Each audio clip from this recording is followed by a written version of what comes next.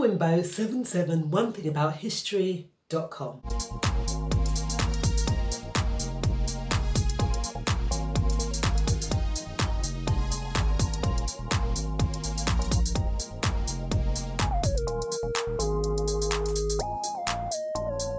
Do you find it hard to think straight or stop thinking?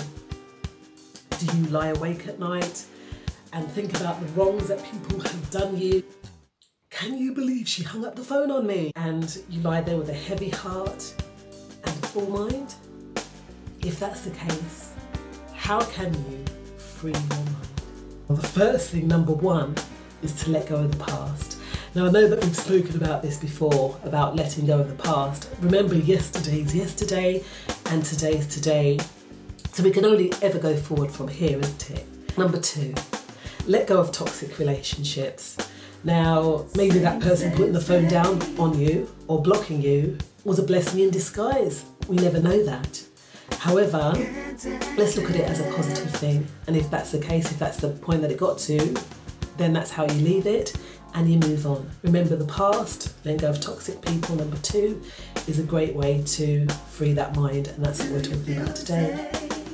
Work on the things you enjoy. Number three, work at what you love doing.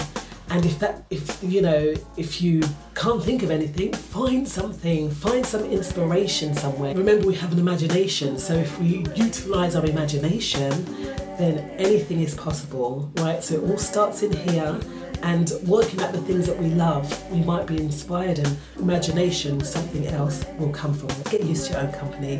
Love the silence and love the person that you are. Now, I know over the past however many months we've been having to work on ourselves, right? Because we weren't allowed to be amongst people. So have you worked on getting to love yourself more and enjoying that silence? Because in that silence, that's where the inspiration comes.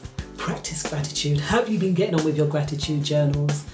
Have you been writing it daily or at least once a week on the things that you're grateful for? Because when we focus on the things that we're grateful for, then that's another way to free up our minds, and then we'll realise that we have so much in life that we can be happy about.